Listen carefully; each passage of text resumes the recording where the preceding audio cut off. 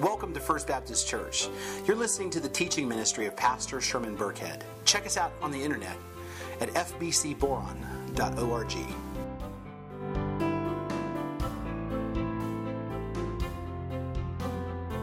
Well, on that note, if you have a Bible with you or you have a Bible app on your mobile phone, please turn with me to the book of Acts, and we're going to be in chapter number 16.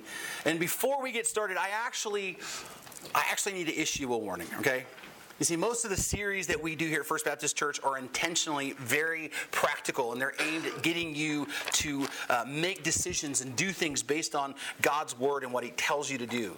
And so we talk about what the Bible says, and then we talk about what you should do based on that. But this series that we're going to start today isn't so much about what you are supposed to do. It's more about what you're supposed to know, okay? This is a theological series, which means we're going to dive deep into the Word of God, and we're going to dig out some of the deeper truths of Scripture. And in the process, there is a chance in our discussions that you're going to be exposed to some geeky theological ideas, okay? And you're probably going to hear some strange theological terms. We're probably going to use words like, theology and doctrine and justification and maybe even words like hypostatic union. And I just want you to know I apologize for that right up front, okay? And I'm going to do my very best to keep this series interesting and keep you engaged in the discussion. And I'm going to do my very best to keep you awake during this series. But if you fall asleep during the message, I'm not going to blame you because I understand, okay? Sometimes theology can be a little bit dry, okay? So if you fall asleep during this message, I'm not going to blame you, but you have to understand. If you fall asleep, I will take your picture and I will post it on the church's Facebook page, okay? Just saying. No, I'm just kidding. I wouldn't do that. I mean, more than once anyway, so. But now Christmas is over and New Year's is once again upon us. We're wrapping up 2015. As I said a couple weeks ago, we've actually got a lot covered this year. And in fact, we wrapped up a series on evangelism where we talked about what we're supposed to do and how we're supposed to share our faith with other people. And in that series, and during Christmas, we spent a lot of time talking about the actual gospel of Jesus Christ and how to share that with someone else. And then during this last year, we spent some time talking about discipleship and following Jesus and what that looks like. And we talked about, daily disciplines and things that we need to engage in, like daily reading of our Bible and prayer and getting plugged into community in order to grow in our walk with Christ. And we spent a lot of time talking about becoming more like Jesus and doing the things that Jesus, said to do and doing the things that Jesus did. And all of these things that we talked about last year are very important for us. They're important for us to continue to study. They're important for us to continue to apply to our lives as we grow and mature with our walk with God. Okay? But with all of that, there's something we need to never, ever lose sight of. Okay? You see, for all that we learn and all that we work on in order to grow in our faith to be more like Jesus, there's some basic things that we need to stay focused on. Things that we need to remain absolutely clear about.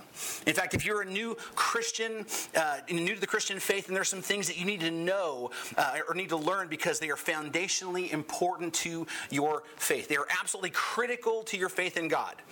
And for those of you who already believe and have been following Jesus for some time, there are things that we need to keep in the forefront of our minds and continually remind ourselves of. And so because of that, this week we're kicking off a brand new series titled Christianity 101. And the whole point of this series is found in the subtitle, which is What We Believe and Why. Okay, we're going to examine what we believe foundationally and why we need to believe it. And it's important, especially in our postmodern culture, because the things are changing, at the foundational level, for the Christian faith, especially here in America. You see, there may be even some churches who have really come to this place where they say things like, just do what Jesus did. It doesn't matter what you believe, just love the way Jesus loved, okay?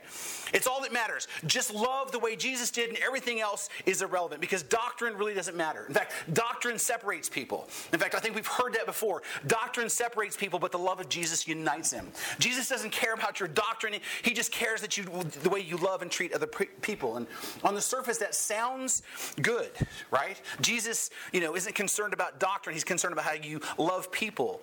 But, and that's what we're being told. And of course, we need to love our neighbor. And of course, we need to love our enemies. And you've heard me say this over and over again. We talk about this all the time. You've heard me preach about loving other people over and over again. And guess what? I'll continue to preach about that over and over again because it's important. But let's be absolutely 100% clear about this. Loving people and loving your enemies and loving each other the way Jesus loves us is not the gospel.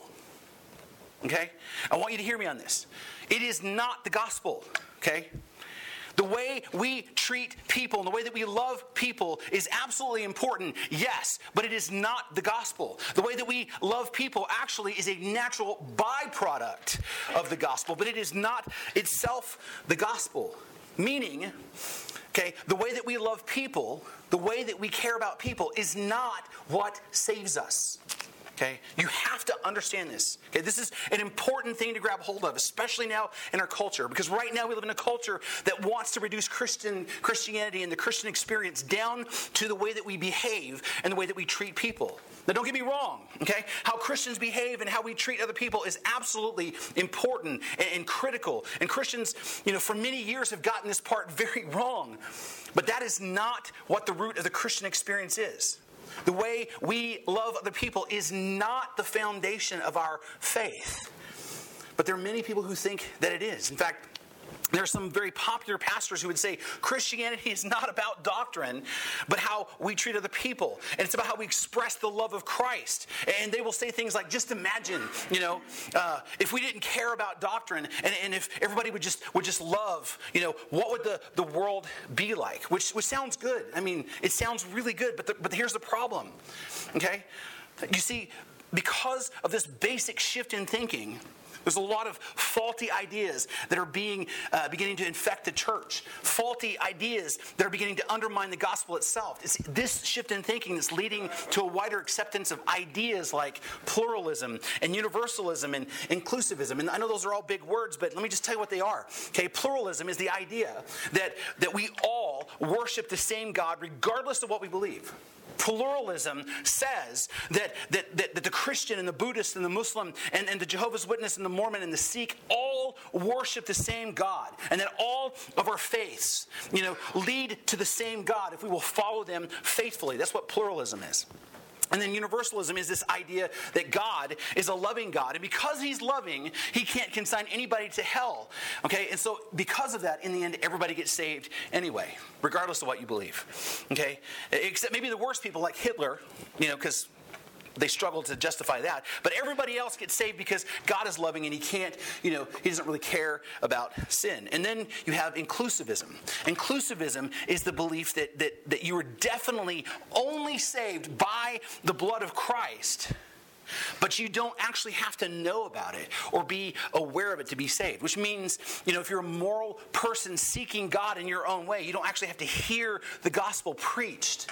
Okay? That you're still saved because the inner light that's in your heart, especially if you're seeking God in your own way. And these are the ideas that are becoming increasingly popular in our culture and in the church because they sound good and they sound compassionate. And guess what? The world at large, especially those who claim to be progressive and enlightened, are putting more and more pressure on the church to accept these kinds of ideas.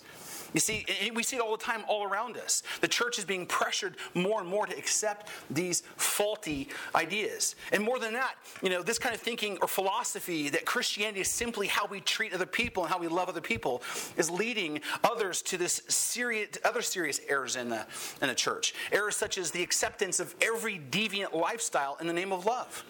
Okay? Because love is love, right? I mean, that's what we're told. I mean, who are you to say, who I should love and who I shouldn't love? Who are you to say who I can marry and can't marry, right? I mean, who are you to say to me what's right and what is wrong? Because it's not what it's about. It's just about love. That's what Jesus says. Just love one another. Okay, and these and other errors like, well, yeah, I'm a Christian, but I really don't think the Bible is historical, or I don't think that the Bible's always correct. Or how about this? I'm a Christian, but I don't think that I need to be a part of the church. In fact, I love Jesus and I hate the church. Okay? As long as I'm following Jesus and practicing the golden rule and loving people, that's all that matters. I don't really need fellowship. I don't need discipleship. I don't need doctrine and all that other stuff. Okay? And that's what this world is coming to. And now the world is telling the church that if you want to be important and if you want to be relevant and if you want to have something to say and you don't want to be attacked and hated, then you need to adopt these new ideas. You need to love people and just forget about doctrine. Well, the problem with these errors and the problem with this way of thinking is that it misses the truth of the gospel itself. You see, yes, we're absolutely supposed to be loving, and you'll hear me say that over and over again. Okay? Yes, we're called to love our neighbors. Yes, we were called to love our enemies, right? Yes, we're called to love each other the way Jesus loves us, with a sacrificial, kind of love. Okay? Yes, we are to love the least of these and love the unlovable. Yes, we're to do all that, but let's be 100% clear. This loving people, even though that's what we're called to do, it is not what saves us. We are not saved because of the way that we love. We are not saved because we're compassionate. We're not saved because we put other people above ourselves. We're not saved because we're accepting and tolerant and understanding. We're not saved by the way we love. But instead, this love is actually the byproduct of being saved. You see, it's not our love that saves us. Okay? It's not what we do. This is the important distinction. It's not what we do that saves us. And that's the thing that we have to come to terms with. Okay?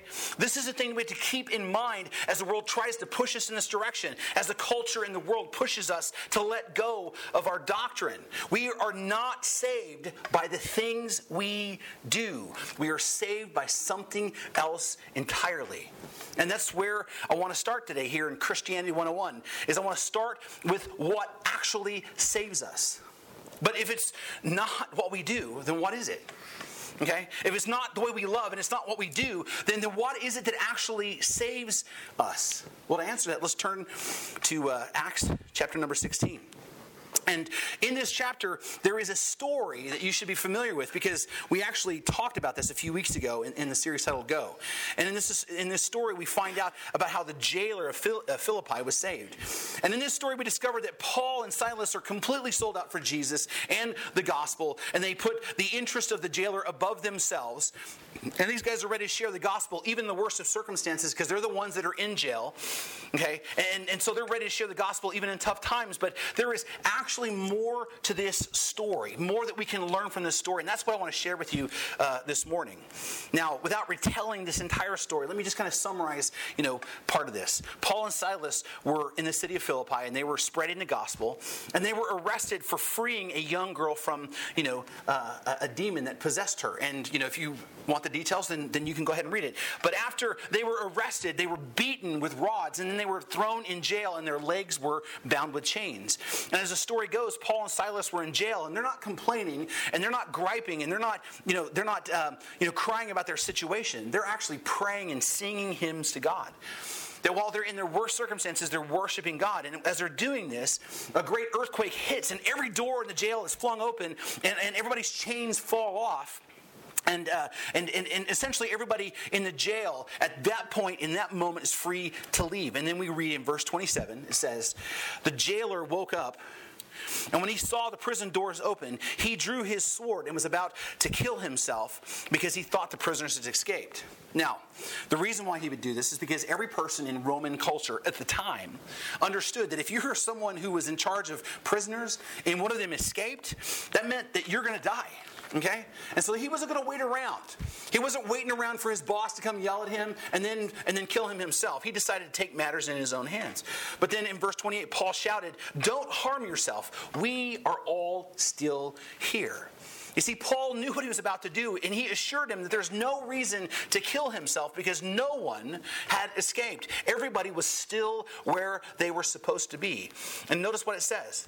It says in verse 29, the jailer called for lights. He rushed in and fell trembling before Paul and Silas. Okay? So here he is. Obviously, he's emotional. Okay? I mean, this guy's life just flashed before his eyes. I mean, he had just made a decision that he was going to kill himself. Okay? And in one moment, he has no hope at all. And then the next moment, his hopeless situation vanishes. And then obviously he's been listening to Paul and Silas, right, as they talk and sing. Because notice what he says next. He says in verse 30, he brought them out and said, sirs, what must I do to be saved? You see, the jailer's come face to face with his greatest need, okay? He needed salvation. And he wasn't talking about physical salvation. He wasn't talking about his physical life because it had already been saved. His physical life was saved when all the prisoners stayed put in their cells. He realized that he needed something else. He needed to be saved from his sin. He needed salvation from the coming judgment and the wrath of God. And so he asked, very directly the same question that we're asking. What must I do to be saved? Okay, what is it that actually saves us? Do I need to be good to people? Do I need to give more money to the poor? Do I need to love my neighbor more? Do I need to go down and feed some homeless kids? I mean, do I need to find, common ground with those that I don't believe, the same with? Do I need to love my enemies? Do I need to read lots of religious books and go worship in a temple? Do I need to cut off all my hair and put a weird robe on and chant scriptures all day long? Is that what it is? What must I do to be saved? Because he's saying, I don't know the answer. Okay, all I know is I need to be saved, and I believe you, Paul, have the answer. So what is it that I need to do to be saved? And he gave him an answer. He said, go out and love everyone the way Jesus loved them, and go out and be nice to everyone and treat them, well, and you'll be saved. Well, no, that's not what he said. Okay? What he said was, believe. Okay? Believe. Not do, but believe. Okay? They said, believe in the Lord Jesus, and you will, this is emphatic, you will be saved. It's as simple as that. Believe in the Lord Jesus and you will be saved. That is what they said. You do that and you will be saved. You have to believe. You see, salvation isn't about what you do. It's about what you believe. Faith is the root of Christianity, not what you do. It's not about how you love people.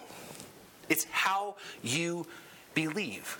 See, Paul says that to believe in Jesus is what you need to do to be saved. In fact, Jesus tells us himself in John 3:16, for God so loved the world that he gave his only son, that whoever, what?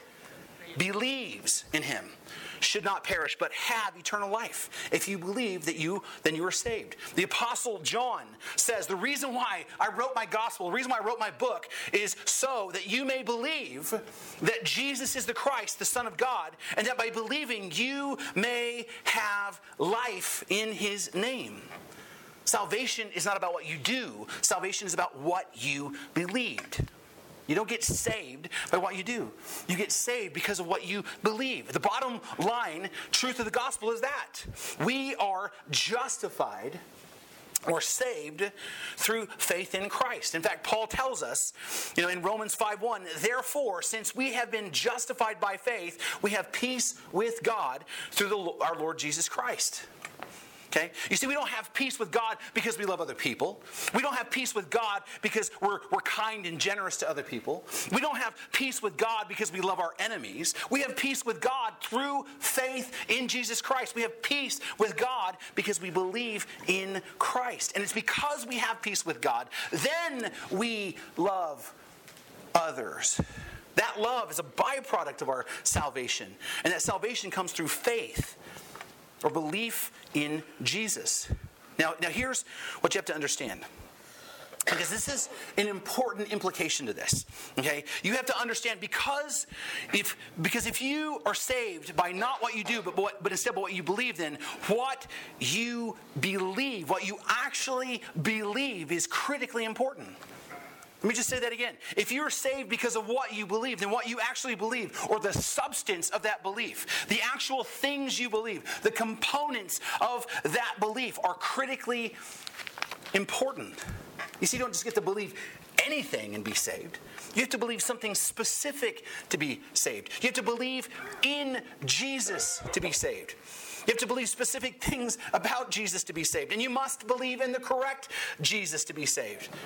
Now, that might sound really strange to you, but there are groups of people who claim that they believe in Jesus, but when they describe their Jesus, he's a very different person altogether than the one we learn about in the Bible. I mean, think about this. If someone was to come in here and say, hey, I know Keith Baird, and they were to tell you that Keith Baird is 6'4", 270 pounds with long flowing black hair and speaks with an Australian accent, you're going to say, yep, that's not the Keith Baird I know. Okay?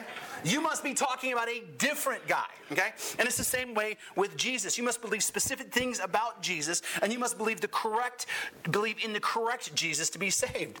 And so what you actually believe, or the substance of your belief, then, is absolutely critically important, which means doctrine is not something you can just cast aside. Doctrine is actually important, because that's what doctrine is. Doctrine is clarified, teachable substance of what we believe. Webster defines doctrine as a set of ideas or beliefs that are taught or believed to be true. Doctrine is simply the teachings of Christianity and what it's all about. Doctrine is the substance of faith spelled out in a way that we can examine it and talk about it and debate it and get clear about it. Doctrine is the substance of what we believe reduced down to words. So doctrine, regardless of what the rest of the world has to say about it, is absolutely critical to your faith in Jesus. If you believe the right doctrine, you're saved. If you believe in the wrong doctrine, you're not saved. It is simple as that. So doctrine, or what we believe, is essential to our faith in God. And so because of that, doctrine, or the things that we believe, this is what we're going to talk about in this series. This is what this series is all about. And that's why the subtitle is What We Believe and Why. And so for the next several weeks, we're going to be looking at the basic doctrines or beliefs of the Christian faith, and the doctrines that have been held since the very beginning of the church. And we're going to look at several doctrines that are essential to faith in Christ. And in this series, this series is going to be actually... It's going to be for everyone. Regardless of how old you are, regardless of how long you've been a believer or not, this series is going to be a huge benefit for everyone. If you're new to the faith, this series is going to be a great way for you to strengthen the foundation of what you already believe and get clear about what the orthodox teachings of Christianity are. And if you're someone who has been a believer for a long time, this series is going to help you to refocus on the essential parts of our faith, because it's easy to kind of get caught up in this world and easy to get distracted with everything that's going on all around us in the world. And this series is also going to be helpful for people who have not yet put their faith in Christ, because this is where you're going to actually get a clear understanding of what true Christians believe and what they've believed ever since the beginning of the church. Now, you might actually think, well, wait a minute. Isn't that impossible? I mean, there's lots and lots and lots of doctrines. And because of that, there are lots and lots of different Christian denominations. I mean, there's lots of beliefs that Christians have, and they don't all agree on that stuff. In fact, there are Christians in town right now who don't agree. In fact, we have so many different churches right now. Okay? In fact, your buddy, Pastor Mason, that you did Christmas with, okay, the reason why he pastors a different church than you do is because, guess what? He has some different beliefs than you do. And you know what I would say to that? Say, you're right. You were absolutely right. There are lots of Christian doctrines. There's lots of disagreement about those doctrines. Everything from Calvinism to Arminianism. Everything from dispensationalism to historical premillennialism. Okay? From the age of the earth to the way people take communion, there are lots of things that Christians debate about and disagree about. There are lots of doctrines that separate denominations. There are lots of beliefs that have created bitter disagreements between Christians and congregations. That's absolutely the truth. But yet, we know for a fact that our friends at Mason's Church believe in the same Jesus that we believe in. and we believe that they're saved. And we know that it's the same for Pastor Phil's church. And we know it's the same for Pastor Jack English and Pastor Howard Edmond in North Edwards, and so on. And we know that these are all Bible-believing churches with pastors who preach the gospel.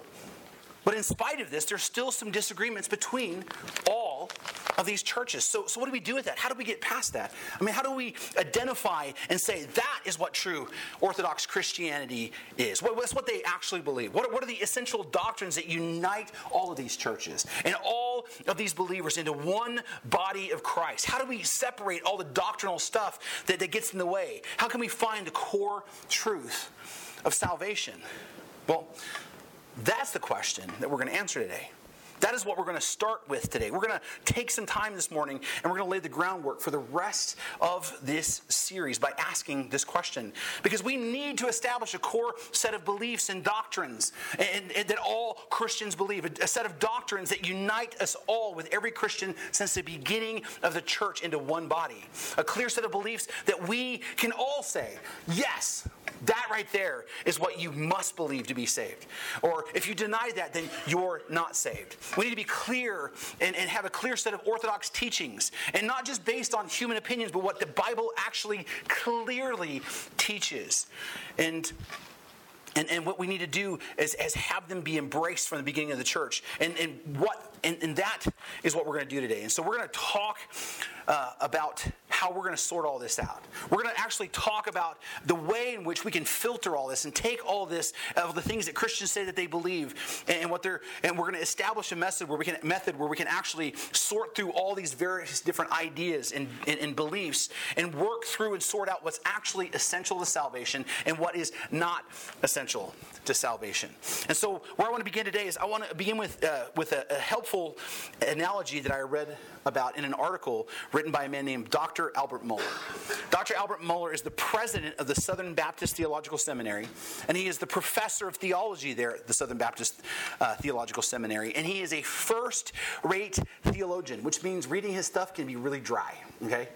But in this article, Albert Mohler talks about the importance of defending the Christian faith and holding firm to the doctrines that we hold dear. In fact, Albert Mohler says, God's truth is to be defended at every point and in every detail, but, he adds, responsible Christians must determine which issues deserve first-rank attention in a time of theological crisis.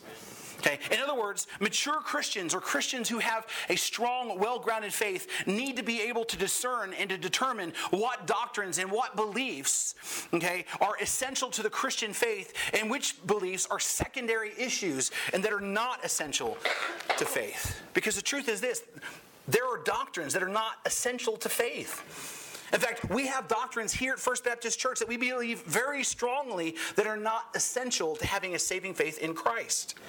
Okay? And so in his article, he goes on to explain that sorting these doctrines out is important, and sorting this stuff out is similar to the work done by a triage nurse in an emergency room. You see, when you go to an emergency room, the first medical professional you typically encounter will be the triage nurse. Okay? And the triage nurse typically is the one who gives the initial examination, and then based on what they find, they determine in an order of priority to see who needs medical attention first. And so obviously the triage nurse is going to give priority to some people over some other people based on the urgencies of their need. And so someone with a gunshot wound to the chest is likely to be given higher priority than a person with strep throat. Okay? Someone who is bleeding profusely will have, more of a priority than someone who has a sprained ankle, because one case is life-threatening while the other one is not. And so there's an order of priority in the emergency room. And life-threatening emergencies come first, and it's as simple as that. And likewise, there's an order of priority when it comes to things that we believe as Christians. There's an order of priority when it comes to doctrines. And the things that threaten eternal salvation, okay, those are the things that have the greatest importance. And so with that, Albert Mohler actually has established kind of a three-tier approach to sorting these doctrines out. And the way he breaks it down is like this. He says, first of all, you have what he calls third-order doctrines or beliefs. Okay?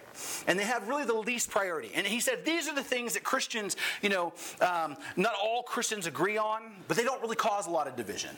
Okay, they don't cause very much division, even in churches or even in other congregations.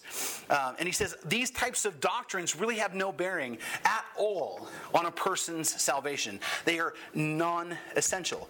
And an example of these third order doctrines or beliefs would be a person's view on the end times. Okay, what's going to happen when Jesus comes back, and how does that look? A person's view on the end times isn't something to get divided over, because the truth is, it doesn't matter if you believe in dispensational premillennialism or partial preterism, and it certainly doesn't matter if you know the difference between the two, or if you don't even care what the difference is between the two. Okay, what you believe about these things isn't going to divide the church. And it certainly isn't going to affect your salvation. It's a third order or third tier doctrine. Okay, it has the least priority. And other beliefs that fit in this category would be something like music.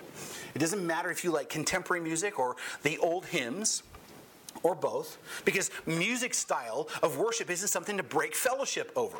It isn't something that affects a person's salvation. So whether or not you like Because He Lives or I Will Rise or both, okay, it doesn't matter. Regardless of what some grumpy people might say about music, okay, music is not an essential to your faith in Christ. That's a third order belief. Now, on the next level, we have second order beliefs. Now, second order beliefs, like the third, don't really affect, a person's salvation, but they can create deep division in the church because they are very important issues. These beliefs can be barriers to congregations having fellowship with one another. An example of this is motive baptism, okay, which is a very important doctrine in the church. Baptists believe that a person shouldn't be baptized until they actually make a profession of faith. And so because of that, we don't baptize infants because they cannot speak for themselves. They can't declare that they follow Jesus. And so because of that, we don't baptize infants because, and it's an important doctrine to Baptists historically, okay? But as any good Baptist will tell you, your baptism and how you understand baptism doesn't save you. And this is important because Presbyterians, okay, they see baptism differently than we do. Okay, they're conservative, Bible-believing Christians. Okay, in fact, they've developed a lot of the creeds that we hold to, like the Westminster Confession. But they're conservative Christians just the same as we are, but they actually will baptize infants, and they do so based on what they understand in the Old Testament covenant. And in debates, they can hold their own because they make a strong biblical case from the Old Testament, and they have a lot of church history to back them up. And it's a pretty big issue that we don't agree with them on. But we as a church, we're going to stand shoulder to shoulder, united with our Presbyterian brothers and sisters in order to defend the faith that we share. And we hold firm to the essentials of faith the same as that they do. But on the issue of baptism, we're going to be divided. Okay? It puts up a barrier to close fellowship with them because the truth is we're never, as a Baptist church, going to baptize an infant. Okay? Because it stands in contrast to how we understand what the Bible teaches about baptism. So even though we disagree about this issue of baptism, it's still not an issue that jeopardizes salvation. Okay, it's a second tier or second order doctrine. Now, other second order doctrines will be things like, how the church takes communion. This is an important issue that every church has to decide for itself. And this is something that churches divide themselves over. Or how a church views, how it views the doctrine of election or God's irresistible grace. Because some churches tend to be Calvinist while others are Arminianist. And if you don't know what that is, that's okay. Okay? These issues create big, deep debates that ultimately are not essential to a person's salvation. But with that, the next step, we get to the heart of the matter, because the next step is where we arrive at what's called first order doctrines. First order beliefs. First order beliefs are the essential things that we must believe to be saved. In fact, Albert Mohler says, first order doctrines represent the most fundamental truths of the Christian faith. And a denial of those doctrines represents nothing less than an eventual denial of Christianity itself. In other words, first order doctrines are absolutely the bare essentials. These are the doctrines that every Christian holds to. These are the doctrines that have been the basis for salvation since Jesus left the earth. These are the non-negotiable things. These are the things that you absolutely must believe in order to be saved. Okay? And to deny these things would be a clear evidence that you have not met Christ and you have not been saved. First order doctrines or beliefs are going to be things like the bodily resurrection of Jesus Christ. Did he actually come back from the dead? Was he rose from the grave? That is a first order doctrine. You must believe that. That is essential to our faith. Other first order doctrines would include the fact that Jesus is fully God and fully man, and how about the doctrine that we've been actually talking about, which is the doctrine of justification by faith alone in Christ. You are saved not by what you do. You're saved by what you believe. Now, these are just some of the examples of first order doctrines, and they are absolutely essential to being saved. And these are the things that we're going to talk about over the next several weeks. Okay? In the next several weeks, we're going to jump into the bare essentials of what we need to believe to be saved, and we're going to take an up close look at what we need to believe and why we need to believe it. And I promise you, once we're done with this series, if you're a believer, the foundation of your faith will actually be strengthened. And if you're not a believer, then you will have a clear understanding of what Orthodox Christians actually believe at the very foundational level. Now, before we wrap this up, let's talk real quick about the extreme views of what is and what is not essential. Because there are going to be a lot of people who are not going to agree with me. They're going to disagree with me about what the essentials are, and they will tend to fall in one or two camps. Okay, they will be either theological liberals on one extreme, or they will be theological fundamentalists on the other extreme. And both of these positions are in error, because theological liberals, they're the ones who deny that there are any essentials at all. Okay, they deny that essentials in doctrine actually exist. They're the ones that deny the reliability of Scripture. They're the ones that believe that it's more about what you do, like loving other people, than what you actually believe. In fact, for the liberal theologian, every doctrine is just simply a third order doctrine that doesn't really affect salvation. For them, there's no real first order essential doctrines.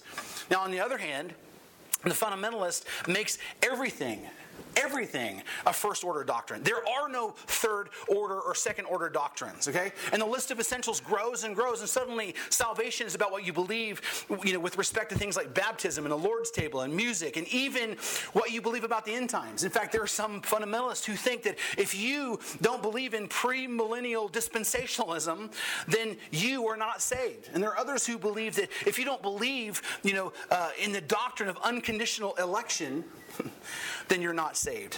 And the problem with fundamentalism is that it becomes about believing all the right things so much that you are no good for the kingdom of God, because you don't have time or the compassion to do what Jesus said to do, which is to love everyone, including your enemies. Both of these extremes are dead wrong, because there is a traceable core set of beliefs that can be traced back to the time of Jesus when he left the earth. And these beliefs make up the essential doctrines of salvation. Nothing more and nothing less than these. And so it's going to be these core beliefs and doctrines that we're going to talk about over the next several weeks. And we're going to learn a lot. And again, I'm going to try to keep the theological language down and keep it interesting as much as I can. But in order to get ready for the rest of this series, there's a couple things I want you to do. Number one, I want you to just take a few minutes when you get some time to yourself and just think to yourself, what do I think are the essential things that I believe that I need to know or to believe to be saved? Okay, what are those essential things? And just take a moment and write them down. In fact, just take a minute and write down 5 of them. Okay, if they come to your mind. And I'll make this easy because I'll give you the first one. Okay, which is what we've been talking about. All right, you are saved through faith. That's an essential doctrine. Justification through faith is an essential doctrine of Christianity. You are saved by what you believe, not what you do. Okay? And once you've taken a moment and you've kind of written those things down, then take some time this week and just get alone with God. Okay? And And I don't mean just like, hey, Heavenly Father, and just kind of rush through it. I mean, take some time, get alone with Him, turn the radio off, just get into a quiet space, and just pray, Lord, open my heart. Open my heart and my mind to the truth, of your word, so that I can clearly know and understand the beliefs, and the doctrines that we're going to talk about in this series, Christianity 101. Okay, so number 1 is make your list. Number 2, spend some time alone in prayer with God. Let me pray for you. Lord God, we thank you for your word. And we thank you for how complex it is. Lord, sometimes theology can be daunting and intimidating. Sometimes we want to just to be simple. Just tell us what to do. Just give us a list. Give us some things to do, Lord, and then we'll just handle that. But the reality is you're deeper than that. And the gospel is simpler than that. We can't earn your salvation by the things we do. We can't love enough people. I can't be good enough to overcome the stain of my sin. The only thing that saves me is my faith in you. And that through that faith in you, you've transformed my heart. And then I'm able to really love people. And not just love people the way that people love, but the way that you love, which is with an unmerited kind of love. And I just pray, Lord God, we'd all take that seriously, that we would all just be passionate about knowing you, really, really knowing you, really understanding, why we believe what we believe, and being able to articulate that and share that with other people. And that we'd be able to stand and not be fooled when people talk about good-sounding doctrines. I mean, there's so many things that sound good to us. But the reality is your word is very clear, and your truth is very clear. That we need to come to you in faith, and we need to believe certain things and be very clear about that. And so, Lord, I just lift up, all of our hearts and our minds to you, that we'd be ready to hear your word. We'd be ready to be engaged in your word in these coming weeks, Lord. And that you would edify us as a church, and that you would strengthen us, Lord, preparing our hearts to go out and then to storm the gates of hell in this community. That we would transform the world around us, not because of who we are, but because of who you are. That we'd be changed by your word, and that change would then cause us to love in a brand new way and let us be the light that shines in this community. And Lord, we thank you for that. I pray for all those who are not here, that you guide and protect them and bring them back here. We pray that you meet everybody where they need to be met, Lord. I pray that you'd mend broken hearts, that you would mend and heal people who have anxiety and depression. I pray, Father, that you'd be glorified in all that we do. We love you and we praise you. It's in the name of Jesus we pray. Amen. For listening. You've been listening to the teaching ministry of Pastor Sherman Burkhead. Check us out on the internet at fbcboron.org. And please consider partnering with us financially as we share the hope and the healing of Jesus Christ with our community and with the world.